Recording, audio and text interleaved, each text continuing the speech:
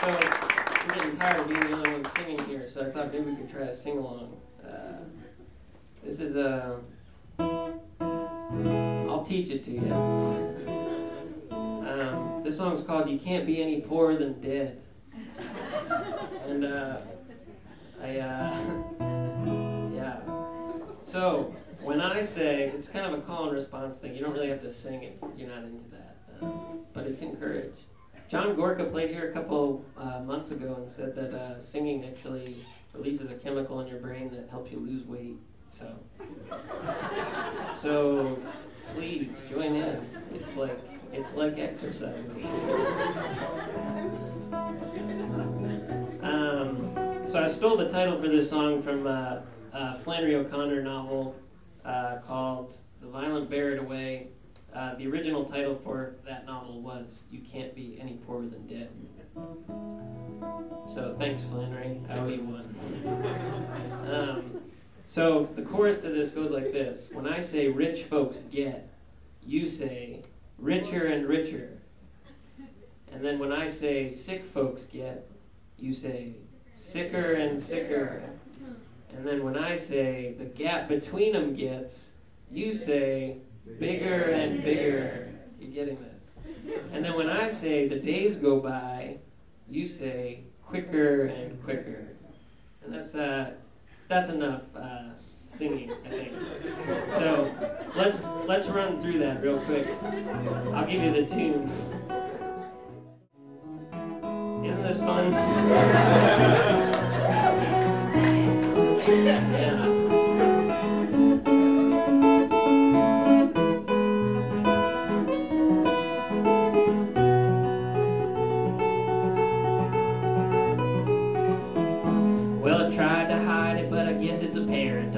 To leave to my kids from my parents. I got nothing to bequeath or to leave as inheritance, save for maybe a hatred of arrogance. And last week I wrote out my last will and testament, and golly, do you know what it said? It said you can't get any richer than to know you're alive, and you can't get any poorer than dead. While the rich folks get richer and richer, sick folks get sicker and sicker, and the gap between them gets bigger and bigger, and the days go by, and everybody dies sooner or later, and nobody comes out ahead. If you can't get any richer than to know you're alive, well, you can't get any poorer than dead. Hang on, I gotta remember the next one. It's coming to me.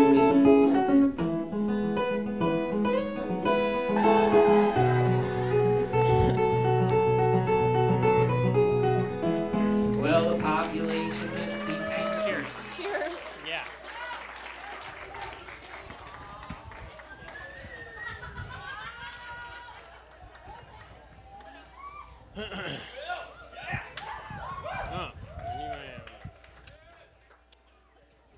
All right. Thank you, Yaila. I just remembered the other two announcements I had. One of them was save the champagne for the last toast. Sorry. My bad. Yeah, it's okay. But I'm going to ask you to raise a cup and see if you can find another cup on your table that doesn't have champagne on it. The other thing I wanted to say is let's just give it up one more time for Niazi's food. How about it? Anybody who helped make this food, make this meal, this is delicious, right?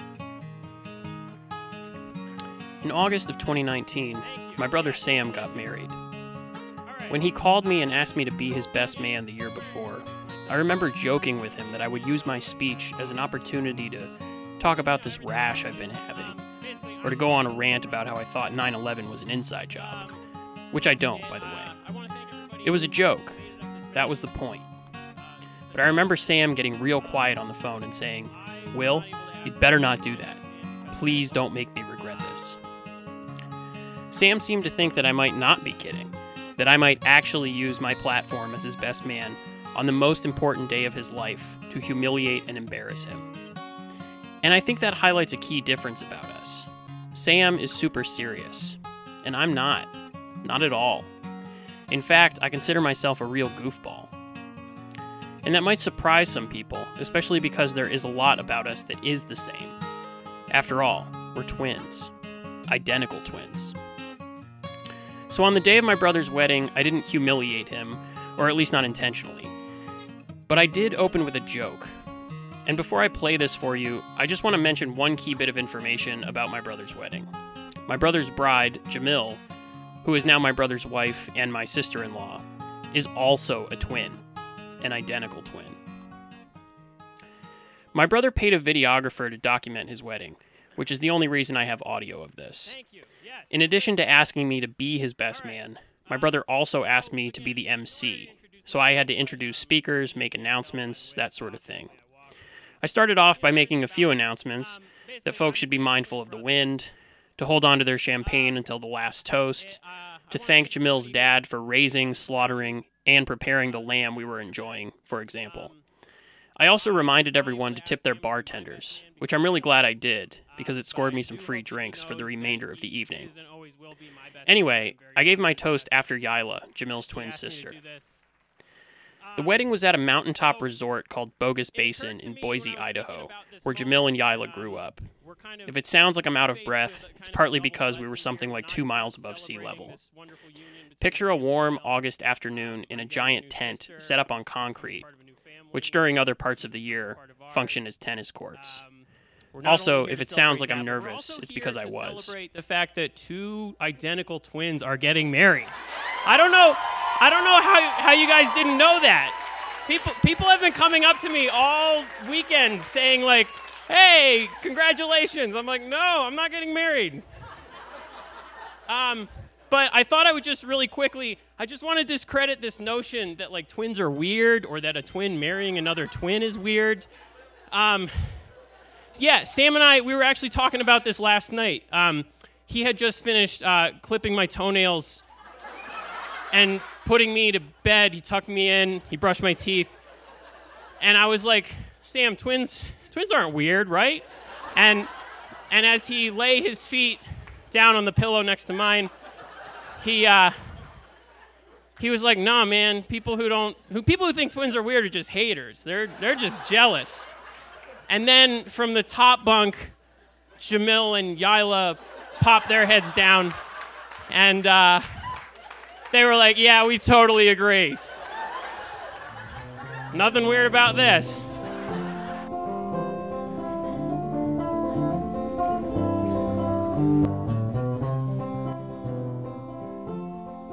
The toast goes on. By the way, I should really credit my pal Pete Smith for help with that joke. And why did I ask my friends for help writing this speech? Remember that part where I said that Sam wasn't able to be the best man at my wedding?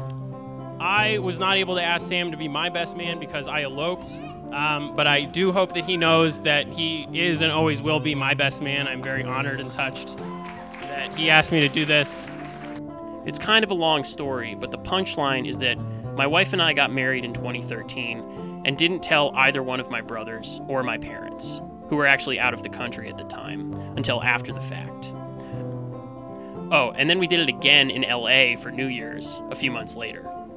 That's right, we got married twice, and somehow I neglected, or forgot, to invite my family both times. We'd always said we were going to elope and then do a West Coast wedding, and then at some point an East Coast wedding, and we did steps 1 and 2, but we never got around to step 3. Needless to say, this was a deep affront for my brother. He felt betrayed. How could I get married and not tell him? I'm still not sure I know the answer. The point is, I asked for help writing this toast because I saw it as a chance to redeem myself, to once and for all make up for the fact that I had neglected to bestow this honor upon my brother, my twin brother. I felt I was under an enormous amount of pressure, so I reached out. The truth is, I was devastated that my brother felt like I had excluded him from my own marriage ceremony. Aren't twins supposed to tell each other everything? Aren't they supposed to know what's going on with one another without even needing to say it? What about twin language? Did we learn nothing from all those Cheech and Chong movies? So why didn't I tell him? Or maybe the question is, why couldn't I tell he would get so upset? Another thing I mentioned in my toast is that I wanted to dispel some myths about twins. And I do. If you're a twin, you are probably tired of explaining to people that, no, when my twin gets hurt, I can't feel it. And no, we don't have some secret language that only we can understand. My parents like to tell a story about how one time, when my brother and I were still too young to walk, they put us to bed one night in separate cribs on opposite sides of the room, only to find us in the same crib in the morning. I think this could be due to any number of things my parents probably should have been more concerned about than a cute and inexplicable story. Something like a potential break-in or an attempted kidnapping. Finally, no, we don't function as stand-ins when we can't be two places at once. I don't fill in at the important business meeting so that my brother can still be at his anniversary dinner without letting on to either his wife or his boss that he accidentally overbooked himself. This isn't a sitcom, and we're not clones.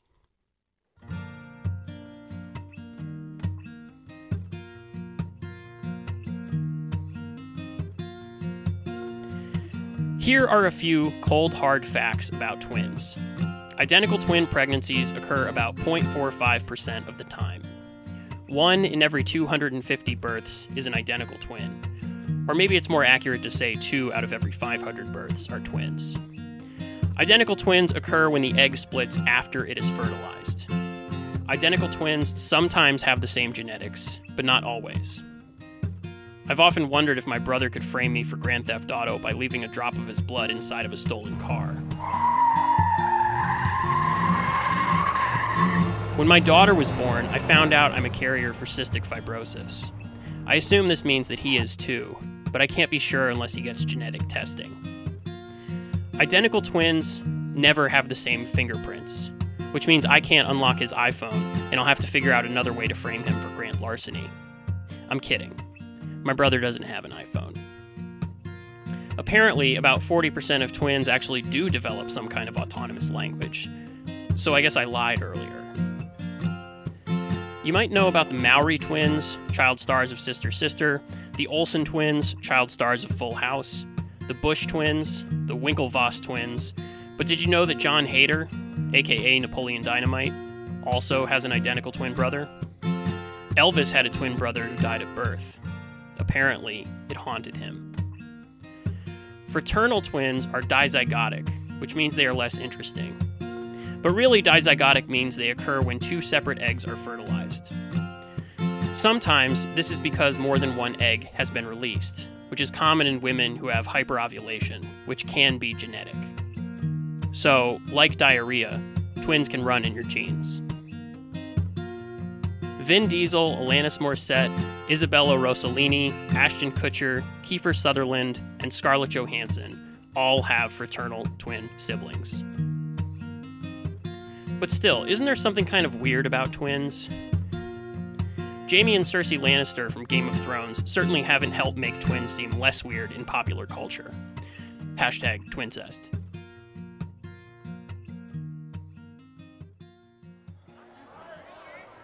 When I was 10, my family moved to a house in the suburbs of Bethlehem, Pennsylvania. I spent my 5th grade year in a very small elementary school of about 200 students. In my 5th grade class alone, there were 5 sets of twins. One of them, let's call them the Williams brothers, were identical twins who still wore the same thing to school every day. They had the same backpacks, the same bikes, the same shoes, and the same outfit every day. They even had the same initials, Mark and Matt. I know that the parents are likely at fault when something like this happens. I've seen old photos of my brother and me dressed in the same outfit. But in 5th grade? At my brother's wedding, I wanted to joke about how twins are weird. And some twins are weird. The chance of giving birth to identical twins might be 2 in 500, but what are the chances of 2 identical twins marrying one another? And what are the chances of those twins having twins? I don't know. I'm sure the odds are astronomical. Nevertheless, it happens.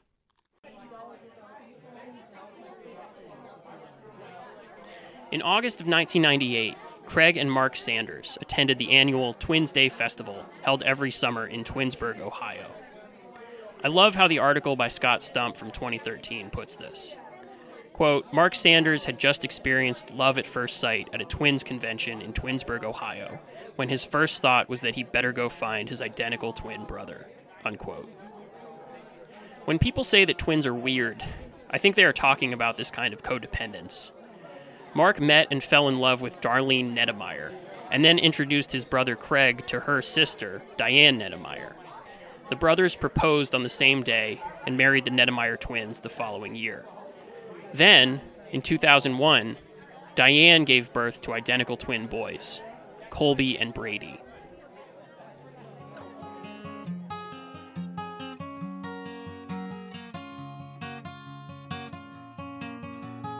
In the months leading up to their wedding, I sent my soon-to-be sister-in-law articles about the Sanders twins and the Twins Day Festival.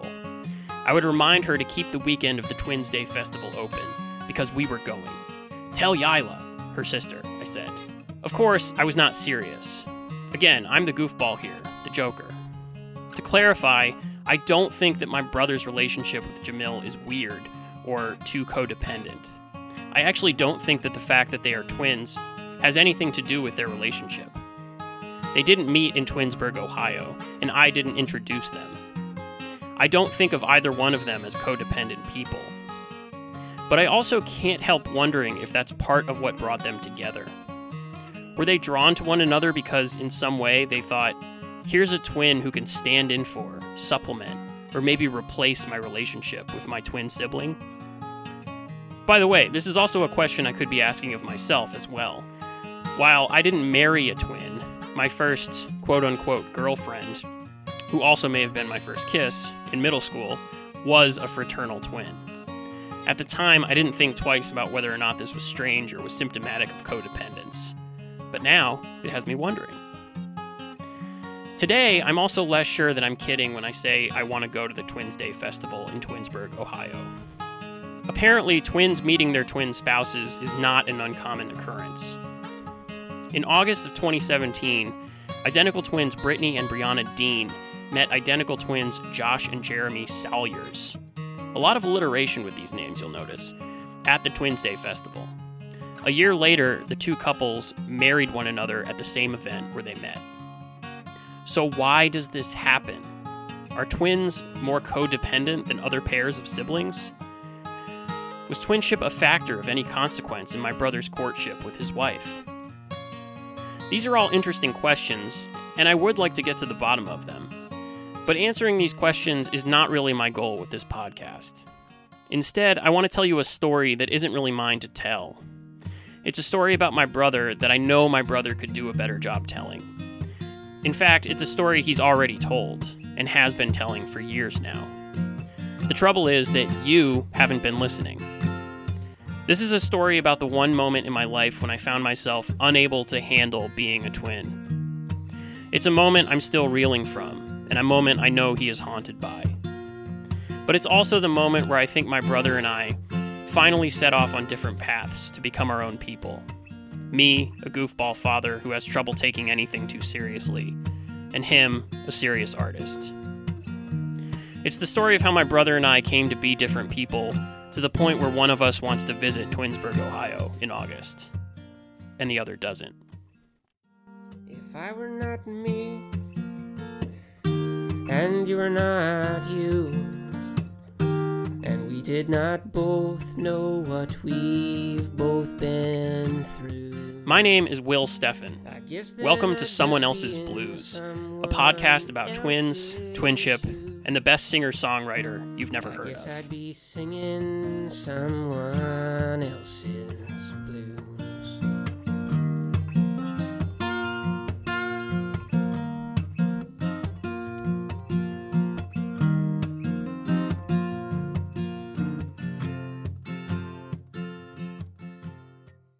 Part 1.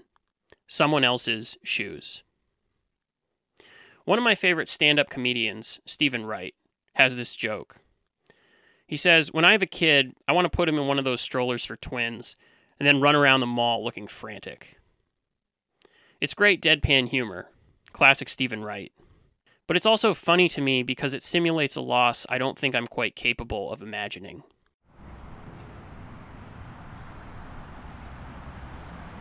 My brother Sam and I were never really separated until he went off to college.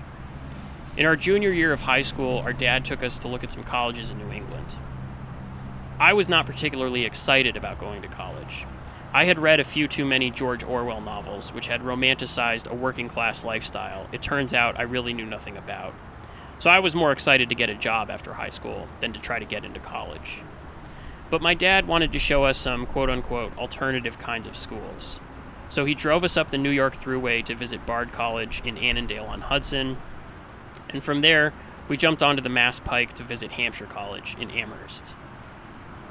To make a long story short, Sam got into Bard on an early admission decision, and I got into Hampshire, but decided to defer for a year so that I could get a job to see what the real world was like for a while. Or at least what it was like from my cozy room in my parents' house, my parents who didn't charge me rent. I actually applied to Bard as well, but I like to think the fact that Sam had already decided to go there influenced my decision to go and do something else for once. Or maybe it was the fact that our tour of Hampshire just happened to coincide with Danny DeVito and Rhea Perlman's visit with their son. That definitely made my decision easier.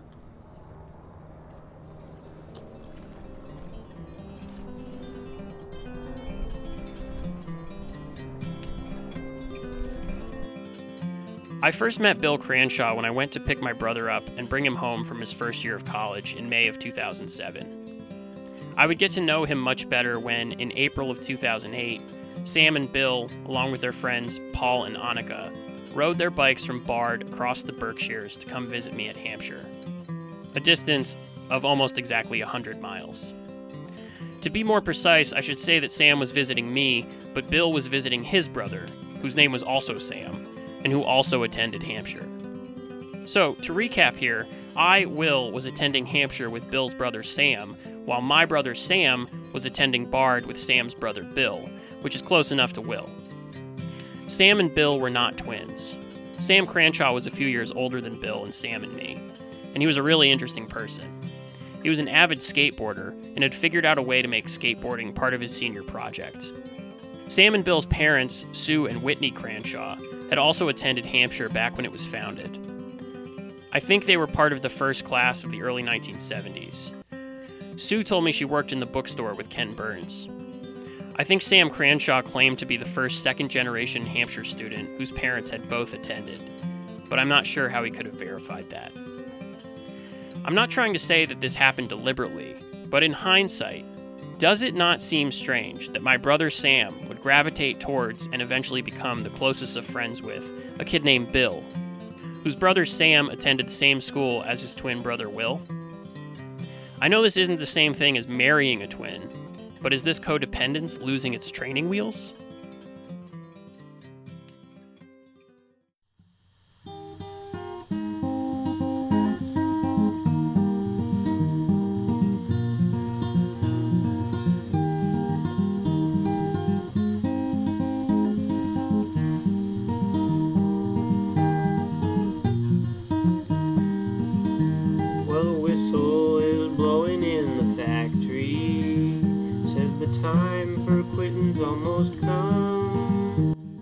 That bike trip from Bard to Hampshire was the first of many trips among my brother's group of friends.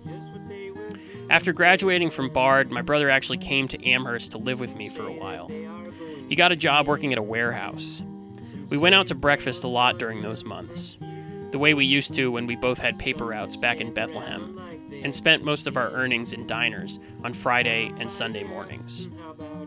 Sam found the time to run the Hartford Marathon one weekend while he was living in Amherst, even though he didn't really find the time to train for it. He told me the most he did to train for it was to go on a 7-mile run one Saturday when he wasn't working. But Sam was just biding his time. He was working and saving his money. Well, I walked down to the corner of the B line, just like I normally do to catch the bus. In the spring of 2011, Sam moved his stuff back to Bethlehem with our parents. Then he flew out to Orange County, California, to meet up with his friends Paul, Bill, and Hannah to embark on a cross-country bike trip. They made it as far as Searcy, Arkansas. I guess then I wouldn't be here trying to choose now between mine and I should probably mention that the other thing Sam started doing around the time he graduated from college was writing music. He sent me a tape during my last semester of college, and I was rather impressed with his songwriting. That was the first time I heard the song Someone Else's Blues, which is a song about being a twin. Those were the days of the wind and the rain. Only difference is that now, well, it's exactly the same. I sent you a letter a while back just to see how you are. And can you still play piano on that old worn out guitar? But you should have seen your face that day. It looked not a thing like mine. Why is it always common sense that says it's alright to just be yourself sometimes? Lightning never strikes the same place twice, they say. But even if it did, they might not believe that anyway. If I were not me, and you were not you, not I would not want not to not be not you. The hardest part about loving you is that it has never been that hard to do.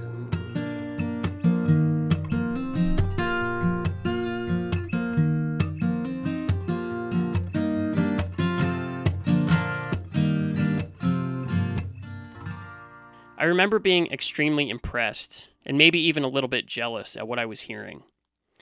I think I always thought that writing music shouldn't be that hard, especially if I knew how to play an instrument, which I did, the piano, but not well. But I never took the time to learn how to play the guitar, or at least not until after my daughter was born. And at some point, I think anxiety set in, the way I imagine it sometimes can with siblings, and probably always does with twins. At a certain point, I was crippled by the anxiety of influence, so I just stopped trying. Writing, and writing music, was Sam's thing. I would have to figure something else out. The sun had softened to an evening light. My mind was overfilled with things.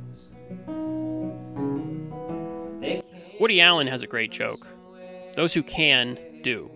Those who can't, teach. And those who can't teach, teach Jim. I actually would eventually become a teacher. But I feel like most of what I have learned from my brother Sam.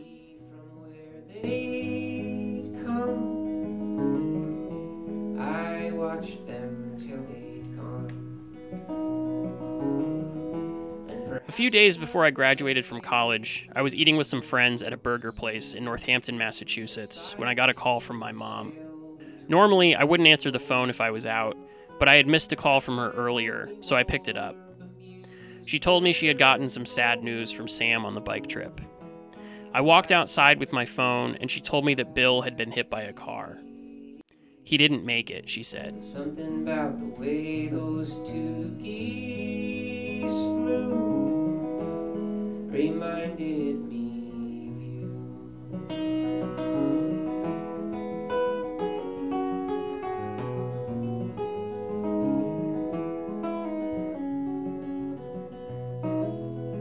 Those were the same words Sam said to me when I called him later that night, trying to find out what had happened and how he was doing. He didn't make it. I knew Sam was going to miss my college graduation, but now it wasn't going to be because he was out seeing the country. It was going to be because he was busy planning a memorial service. So as soon as I was finished graduating from college, I drove with my parents the 100 miles to Bard to attend the memorial service for Bill Cranshaw, to be held on the following day. I remember that I didn't see my brother until later in the evening the night I arrived. He was standing in his friend's apartment, surrounded by friends who were all drinking beer and making paper cranes. Some were laughing, some were crying. After I hugged my brother, someone put a beer in my hand, and someone else shoved paper into my other hand and insisted that I start folding it into the shape of an animal. The way they stayed in stride, flying freely though side by side. Perhaps I haven't anything to hide, or very much that's left to lose. But something about the way those two geese flew reminded me of you.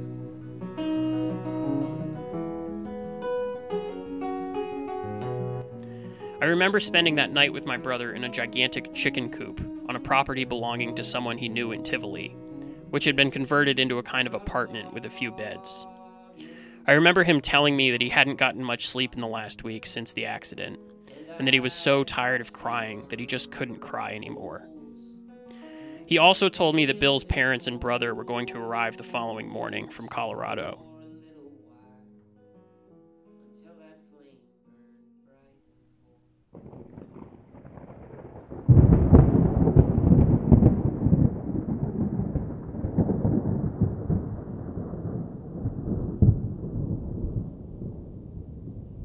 When we woke up the next morning, Sam had to run off on an errand to get ready for the service later that day. He told me I should walk into Tivoli and try to grab a donut from the bakery, and that we would meet up later. Tivoli, New York is very tiny. It has a fancy hotel restaurant, a bakery, a pizza shop, a laundromat, and that's about it. As I was leaving the bakery, I saw Bill's mom, dad, and brother walking down the street towards me. They had just arrived from the airport. I recognized them immediately. I had only met Bill's parents once before, at Sam's graduation the prior year, but I remember that I had pressed them for stories of what Hampshire was like in the early days. Twins get used to being mistaken for one another. You also get used to having people embarrass themselves the first time they meet the other sibling and can finally make a comparison up close. Our own mother calls us by the wrong name every now and then. In my toast at my brother's wedding, I wasn't kidding when I said that people had been coming up to me all weekend and congratulating me. There were a lot of plus ones at the wedding who had never met Sam, and who just assumed I was him. I remember letting one guy get pretty confused before I corrected him. He saw me playing with my 2-year-old son and started asking me questions about whether this was my second marriage already. No, friend, I'm the groom's twin brother. Again, if you're a twin, you get used to this kind of thing. But I don't think I was ready for the way that Bill's mom greeted me. When I got close enough to her on that vacant Tivoli sidewalk on that foggy, cool May morning, Sue, Bill's mom, opened her arms and grabbed me. "Oh, Sam," she whimpered. As I held her, I could feel her body get heavier with each sob, and I slowly realized the weight I was bearing. Normally, when people mistake me for my brother, I'm pretty quick to correct them and laugh it off. But I couldn't move. Sue had identified me. "Oh, Sam."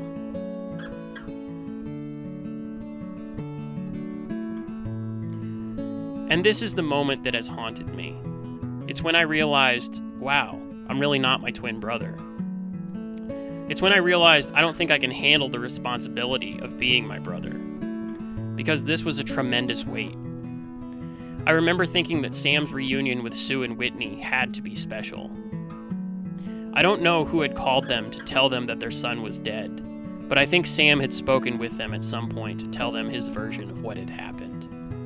And now I had interrupted the sanctity of that reunion, simply by being in the wrong place at the wrong time. I felt like I had deceived Bill's mom by wearing my brother's face, posture, and gait on the morning of her son's funeral. I remember thinking that Sue deserved to hug my brother, who had been there with her son when he had died, who had shared in her loss for the way he had been unable to do anything to save him. In the time I have had to reflect on that moment, it has also occurred to me that maybe Sue hadn't mistaken me at all, but that maybe she couldn't bring herself to call me by my name, because I bore a name that was so close to the name of her dead son. Or maybe she had been busy consoling her other son over the past several days, and had just gotten used to saying, "Oh, Sam." It's not her fault that she named her sons Bill and Sam.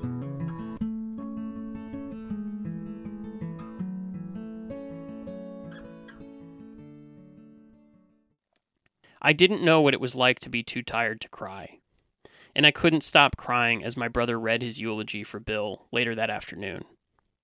I remember thinking that my twin brother had suddenly grown old, become in an instant decades my senior. I remember thinking that we weren't twins anymore, that something had happened here that was irreparable. I also remember thinking that it just as easily could have been Sam who had been killed.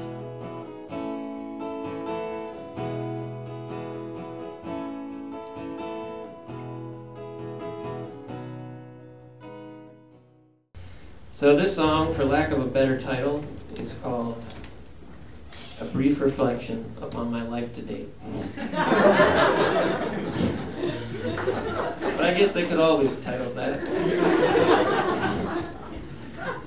I don't remember.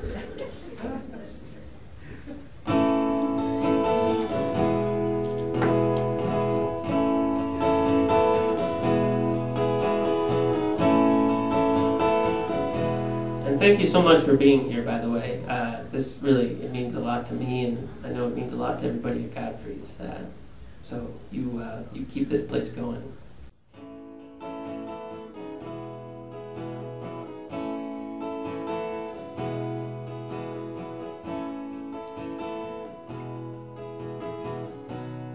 For me, being Sam's twin has, in this way, I feel like as twins we're not supposed to talk about this, but for those of us in the room who kind of worship at the altar of Sam, for me it's been imitating Sam whenever I can.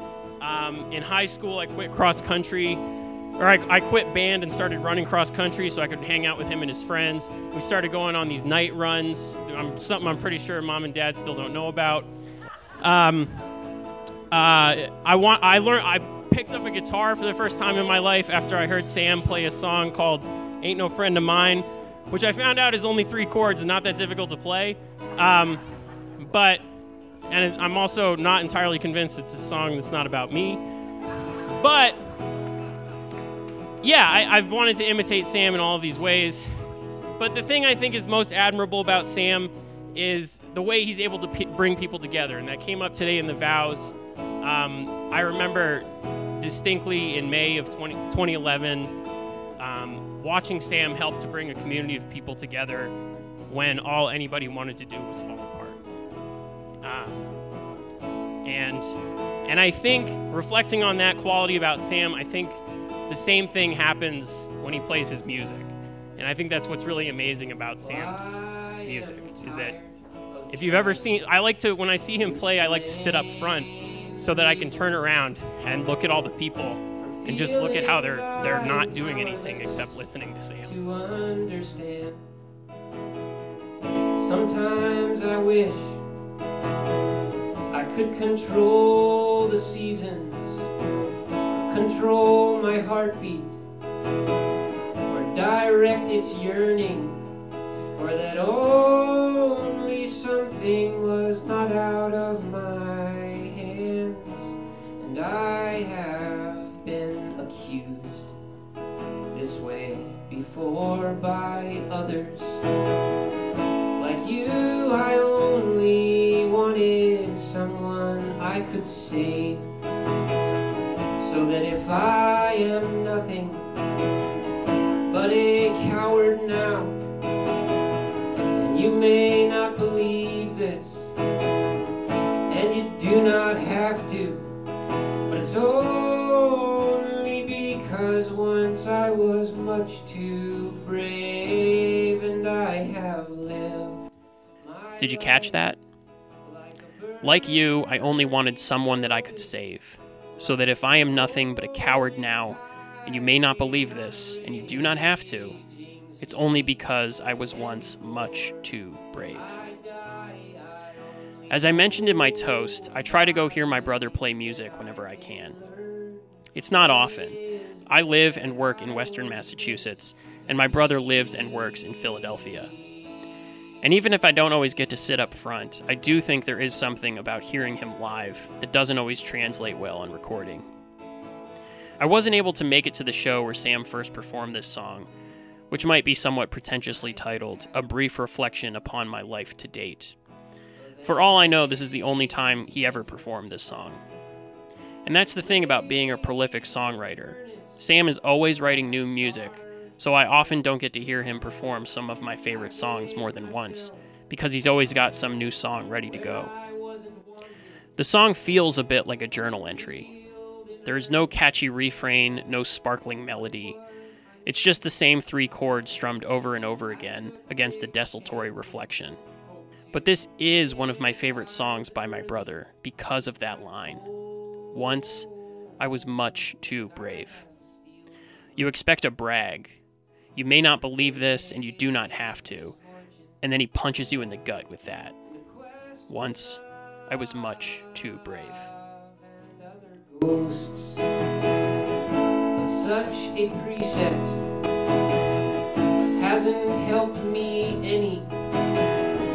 I've been eluded at almost every corner. I've been slowed and hindered. I've been stopped at boundaries. I've been sent away from almost every coast, and I have lived my life like a wasted hour on the station platform of a boarding train. And before I die, I only hope, God willing, that I may say that I did not live my life in vain.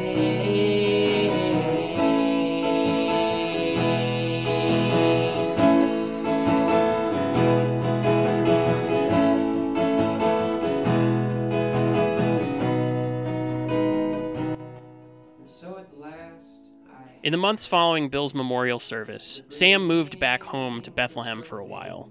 Then he moved to Nashville. No, not to make it big as a musician, though I don't think the move hurt him any in that department, but to attend a graduate program at Vanderbilt Divinity School. I spent the rest of the summer in Western Mass, and then started a graduate program of my own at UMass Amherst. But during those months, every now and then my brother would send me a handwritten letter and a burned CD of some of his songs. The recordings were often pretty crude, laden with white noise. I couldn't tell if it was deliberate on his part, maybe trying to imitate the hastily made recordings of Woody Guthrie. Or maybe he was just using some primitive equipment. In a lot of my brother's songs from that period, I don't get the sense that he really wanted his audience to think of him as a good singer. Sometimes I felt like I was his audience, that his music wouldn't make sense to anyone else but me, or to those who had been there at Bill's funeral. whatever's coming with the storm.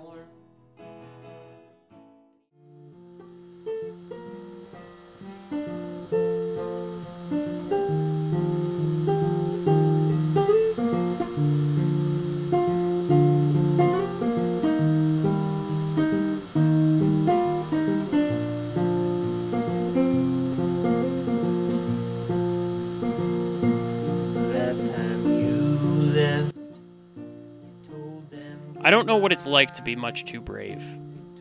I don't know what it's like to watch your best friend, who wasn't doing anything wrong, by the way, who was in the shoulder, wearing his helmet, minding the traffic, watching his speed, suddenly get hit by a car. I don't know what it's like to find the courage to attempt CPR without really knowing how it's done. I don't even know what it's like to have to wait for an ambulance, or to have to read the faces of the EMTs who can tell when someone is revivable and when they're not.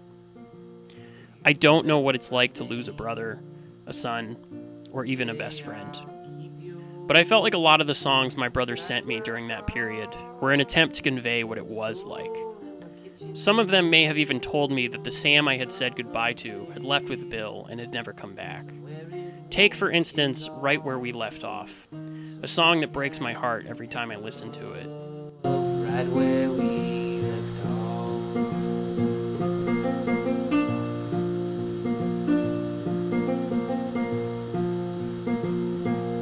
We could go back, maybe go on ahead. If I could remember some of those lovely things we said, maybe that'd be all might be enough.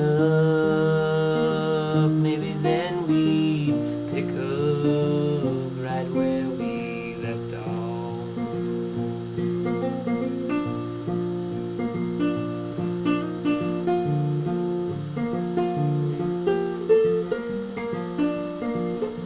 Sam made a cleaner recording of this song, but I prefer the original recording he sent me, which sounds like it was recorded on a disintegrating tape. For a long time, I couldn't listen to this song without crying. It's the only song of my brother's that seems to address Bill directly. But it also reminds me that my brother and I were once able to pick up right where we left off, something it has become increasingly difficult for us to do. Any of those things that remind me of him, I wish they'd come back at whatever the cost. I wish I could pick up right where we left off.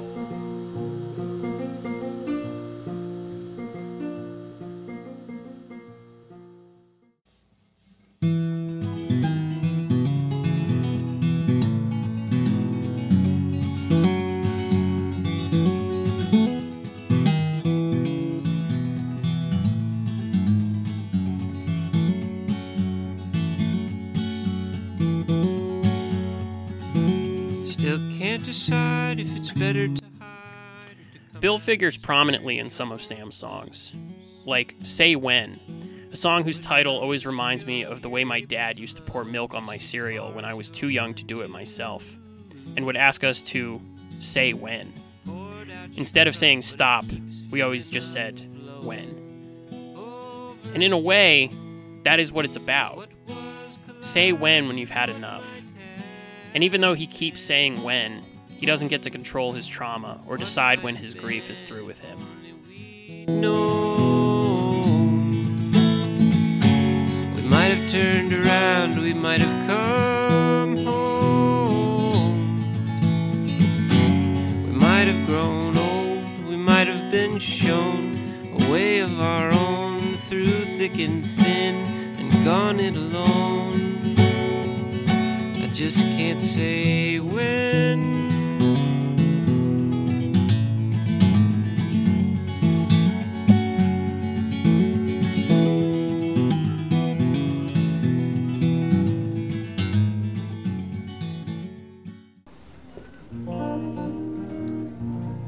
So, while we're on the subject of sad songs, I want to play another sad one. It's about geese. But I wrote this after a friend of mine from college passed away about a couple years ago.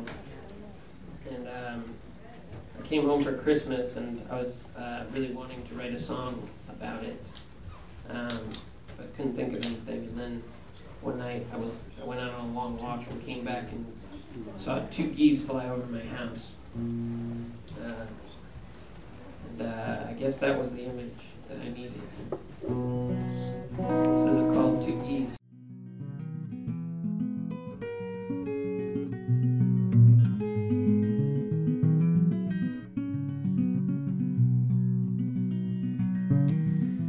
Well, I woke this morning to a shade of sun. Was resting warmly up against my face. And though I knew I'd be the only one, I did not disturb your place. Bill definitely seems like one of the geese in 2 Geese, whose only purpose is to remind the narrator of an unnamed you. Something about the way those 2 geese flew reminded me of you. 2 geese flew over the house last night. This morning you were on my mind. Perhaps it was the way it seemed their fate, that after nearing they would separate. Perhaps it's just that it was getting late. They'd come right out out of the blue. But something about the way those two geese flew reminded me of you. Yeah, something about the way those two geese flew reminded me of you.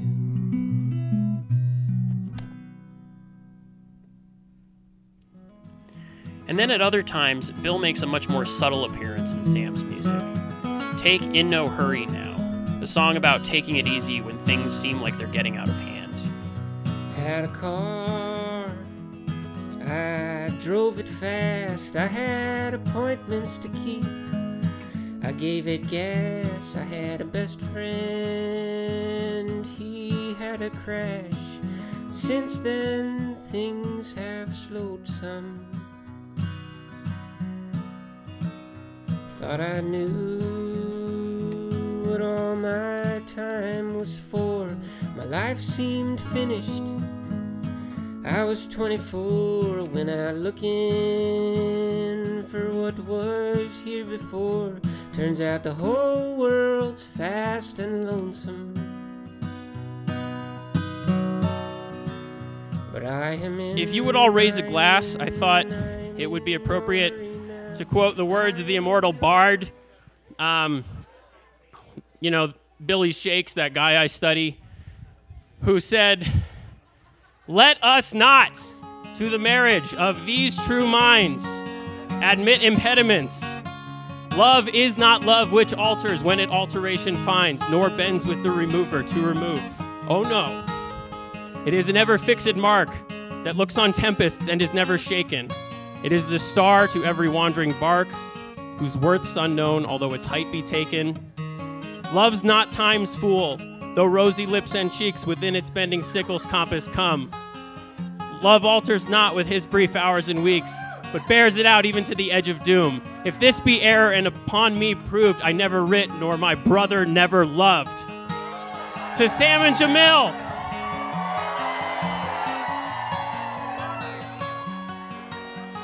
Sorry, Oscar. I didn't mean to spill that on you.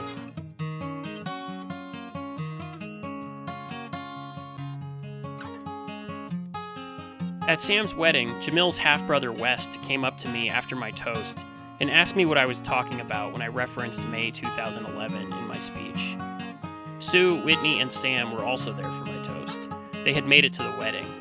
Whitney, who's an entomologist, actually caused a traffic jam on his way up the one narrow road that climbs the mountain to the Bogus Basin Resort. He pulled over, though apparently not far enough for traffic to pass, to get a look at a rare beetle. This is considered normal behavior for Whitney, even for a wedding. And as I explained everything to West, I found myself wondering how other people listen to Sam's music who don't know his story. Part of me feels like I'm breaking a rule by sharing this with you, that I'm talking over the music, shouting its meaning at you instead of letting the artist speak for himself or the artwork speak for itself. I get that it sounds like I'm committing a cardinal sin for an English professor, who's supposed to know that the author is dead and all that. But I'm also trying to explain what it is like to be a twin, and to watch your twin experience something traumatic that you can't, for once, share. Sam has communicated his trauma to me and to others through his music. I, on the other hand, have not been good at reciprocating or communicating my sympathy and my empathy to my brother over the years. In graduate school, my habit of writing to my brother fell to the wayside, and getting married without telling him didn't really help make things any better. I have, however, made use of other aspects of our supposed twin language. As I explained in my toast, I have had a habit of imitating Sam over the years. I think this is something that twins do. They find their individuality, their independence, their solitude in one another.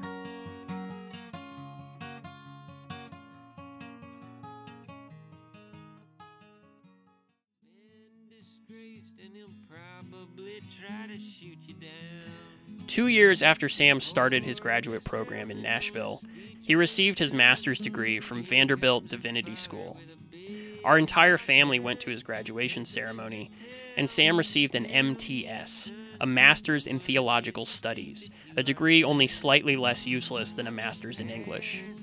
When my family and girlfriend, who would eventually become my wife, attended his graduation, we got to meet a lot of his friends and to see how his music had only been nourished by his time in Nashville. And then, 2 days after I got back to Western Mass from Nashville, I found myself imitating my brother again. No, I didn't start writing music. Instead, I loaded up my bike with my friend Bob and set out on a bike trip halfway across the country. When I was in Nashville, I knew I had to be home in time for our departure date, but I couldn't bring myself to tell my brother. I couldn't bring myself to tell my family. I just didn't want them to worry or to give me some speech about how I didn't know what could happen out there. I knew what could happen. That was the point. William Tell, he spoke these final words. Passing through, I was just passing through. Life sure ain't long and there ain't much to do. I'll die now and someday so will you, 'cause all of us are only passing through. So without saying a word to my brother, I hopped on my bike and started riding. So what happened on my bike trip? Next time on Someone Else's Blues. Just passing through, just like every single breath you drew. All of us are only passing through.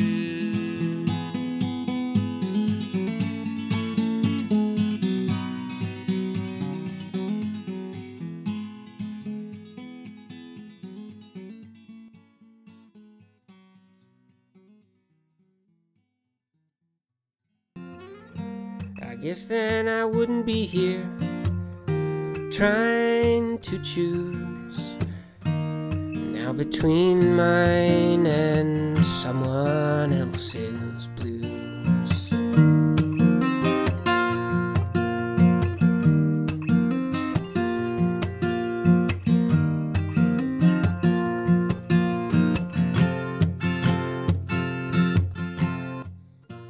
Someone Else's Blues is a podcast written, produced, and edited by Will Steffen. Music, of course, by Sam Steffen. By the way, if you like the music you have been hearing on this podcast, you can hear more at samsteffen.bandcamp.com. That's samsteffen.bandcamp.com. samsteffen.bandcamp.com.